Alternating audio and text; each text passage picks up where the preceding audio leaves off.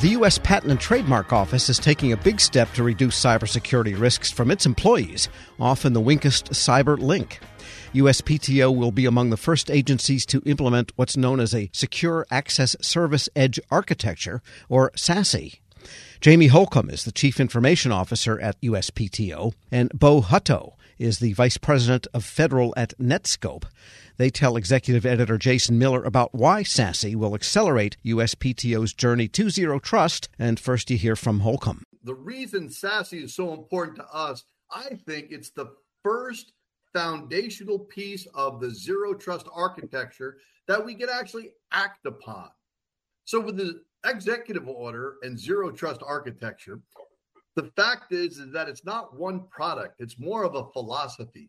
And so I like SASE as that architectural philosophy to ensure that we can identify users and devices and apply the policy-based security controls, delivering that secure access to the applications and ensuring that our data is secure.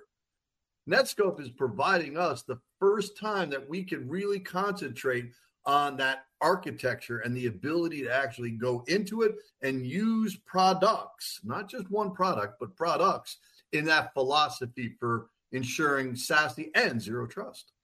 So you talk about foundational to zero trust. So let's describe what SASE is. When people have heard about it, we know a couple things about it. It eliminates the perimeter-based appliances, legacy solutions. It's really something it's cloud-based.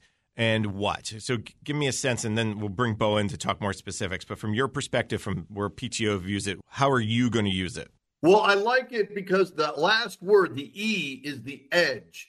And I've been in telecom since I was a little kid. And the conversation or the philosophical bent, the way you can have religion is either the smarts are in the network or the smarts are on the edge. And the fact of the matter is, I always thought that the smarts should be on the edge and let the network just route and transmit the traffic. That doesn't mean to say you can't have smarts within the network. I just think your smarts need to be primarily at the edge, and you let the network deliver as much volume as it can.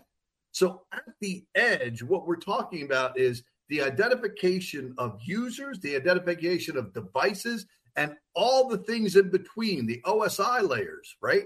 To put them all together in a secure way. Netskope, the product, actually provides the ability for that architecture, but there's a lot of other things that you need to plug and play in order to be that secure. So that's what the edge means to me, going out and securing not just one part, but all the parts in an architecture. And Bo, jump in here, because when we talk about SASE and your product, I'm sure is maybe, I'll call it similar, if you will. SASE is a well-known topic across, or technology kind of understanding across the community. But how does it work, and what's the impact of using this on agencies like PTO and others?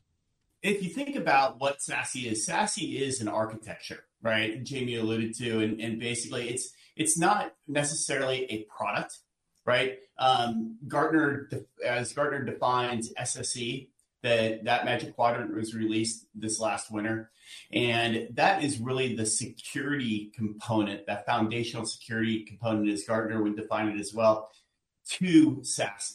And then SASE is the architecture. So if you think about what Netskope does massively different, or what you should be looking for in a SSE, SASE type of solution, it really is single pass architecture, where you have a single platform that can deliver all of the controls that inherently have been provided on premise in the past. And when you're thinking about that, you're thinking about what we've built silos of over the last 25 years on-prem. And now all of our data is really moved out to the cloud in a significant way. So that's what the SASE architecture is really bringing to bear, is a control vector for your data, whether it's living and breathing on-prem or it's now moved out to cloud services. I think that's a great explanation, because we hear architecture and people's eyes start to glaze over, and they feel like, oh no, are an architecture discussion. But what it's doing is driving the rules, the the policies, the user and device policies to the edge. So when Jamie Holcomb wants to log on from a Starbucks coffee shop, that SASE will do what? And maybe ask Bo to start, and then we can talk more broadly for Jamie. So Jamie hit on the OSI layers, right? And as we refer to what we do and what a single pass architecture allows you to do is really there's that last layer, layer 8, that is the context layer. And being able to now apply all of the knowledge that you have of the user, the in-device, the location, the risk or the value of the data that's being accessed, and being able to in real time deliver actually access to that in a least privileged kind of way, so that the user still has the ability to go out and access that data likely.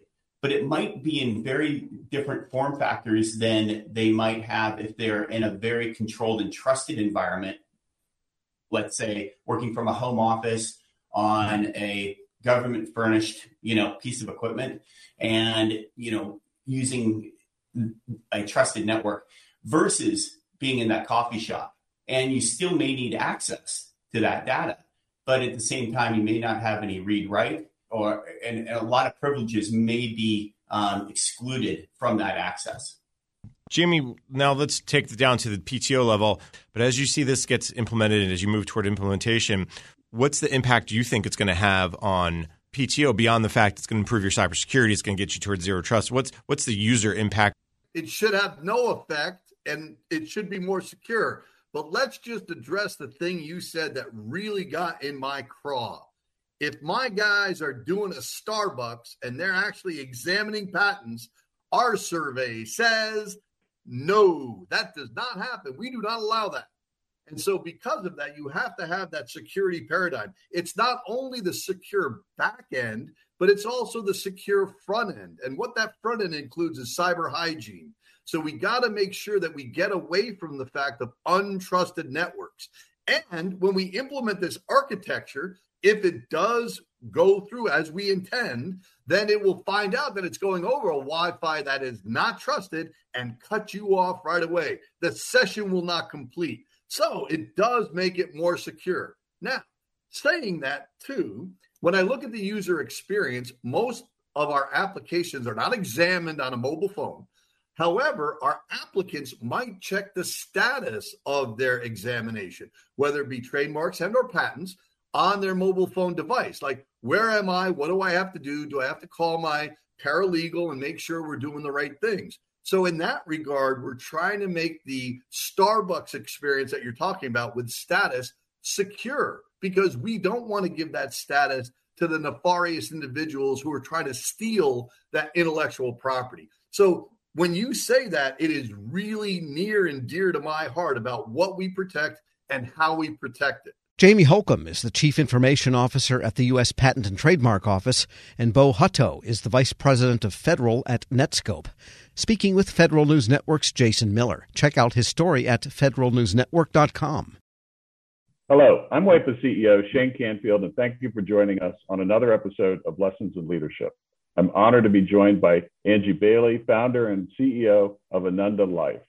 Angie has a remarkable career in public service, beginning as a GS2 clerk typist with the Social Security Administration. And over the next 40 years, Angie steadily worked her way up through the government, ultimately becoming the Chief Human Capital Officer at the Department of Homeland Security. She's been recognized with presidential rank awards by 2 administrations for leadership, innovation, dedication, and commitment to the country. Angie, thank you for joining us. Thank you, Shane. What a pleasure to be here. Angie, you've made quite a name for yourself as a leader in the federal workforce. Who was the first person you remember looking up to as a leader, and what about them inspired you? I often think about this because, sometimes we think of the people that we look up to the most as being somebody that throughout our career has, been at the highest levels and all. But, I've got to go back to, honestly, whenever I was 10 years old. And I remember I really wanted to play Little League baseball on a boys team. I was the only girl. And interestingly, it was the women who would keep saying to me that, no, I couldn't play. And then one day, whenever I was there to sign up yet again, there was this guy, his name was Delbert Beiser. And I remember he had like red hair and he had wad of tobacco in his mouth and greasy overalls and everything. And he said, I'll take her on my team. And, just looking back on that, there's so many leadership lessons and things that I just really admire about him. And actually, I thought about throughout my entire career. He took a chance on somebody he didn't know.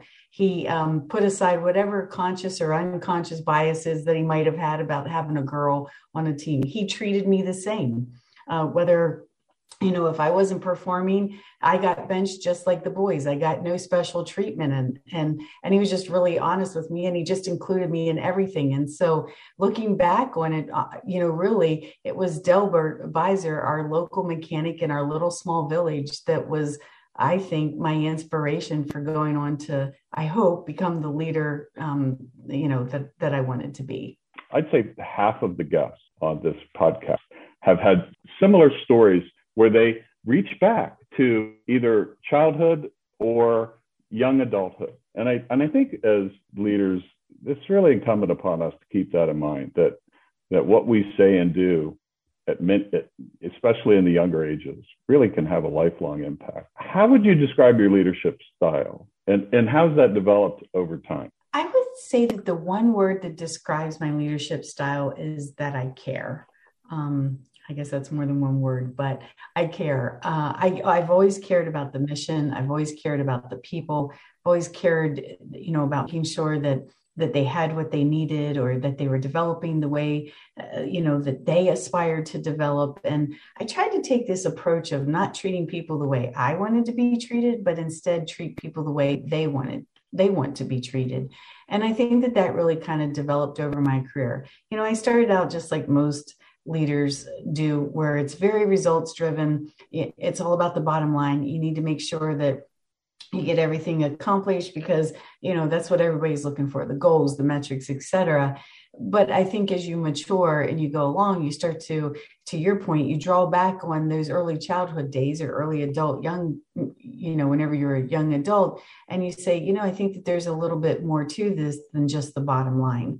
And so over time, I really began to, I think, see a much bigger picture and the entire ecosystem, if you will, and how the people themselves fit into all of this. And that ultimately, at the end of the day, it was all about the people. And so I think my maturity allowed me to then shift and focus more on the people than so much on results and bottom line. You've been recognized with 2 presidential rank awards, 2 different administrations. You founded your own company. Tell us a little bit more about your background from the beginning, and how did that lead you to where you are today? Well, it's kind of interesting, like you said, that I started out as a GS2 of Social Security Administration. I mean, what I really wanted to be was a criminal prosecuting attorney. That was absolutely my dream. I sometimes joke and say what I really wanted to be was a mafia don, but that wasn't going to work out. So, had to be a criminal prosecuting attorney. But, I had to get a job to pay for college. It wasn't in the cards that I was going to be able to go to college without a job. So I applied at the Social Security Administration, at the unemployment office, and lo and behold, I got a job at Social Security. I didn't even know it was federal, to be honest. From there, I went to the Department of Defense, and I found this career field called Labor and Employee Relations. And honestly, it was as close as I was going to get to being a criminal prosecuting attorney. I didn't go on to be a criminal prosecuting attorney, but I went on courtesy of Department of Defense to get both my bachelor's and my master's in leadership, because the whole study of leadership, I just find incredibly fascinating. From historical to current times, it's just something that's just really fascinated me. And so I would say I'm a lifelong learner of leadership.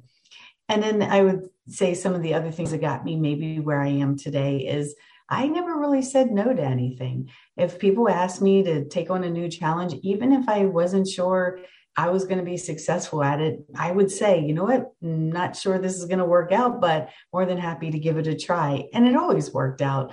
But I think giving things a try and just not saying no to opportunities is what really led from one position to the next. I feel like I was always rewarded for just stepping in or stepping up and taking on the challenges that sometimes no one else wanted to do. Angie, thanks so much for joining us today.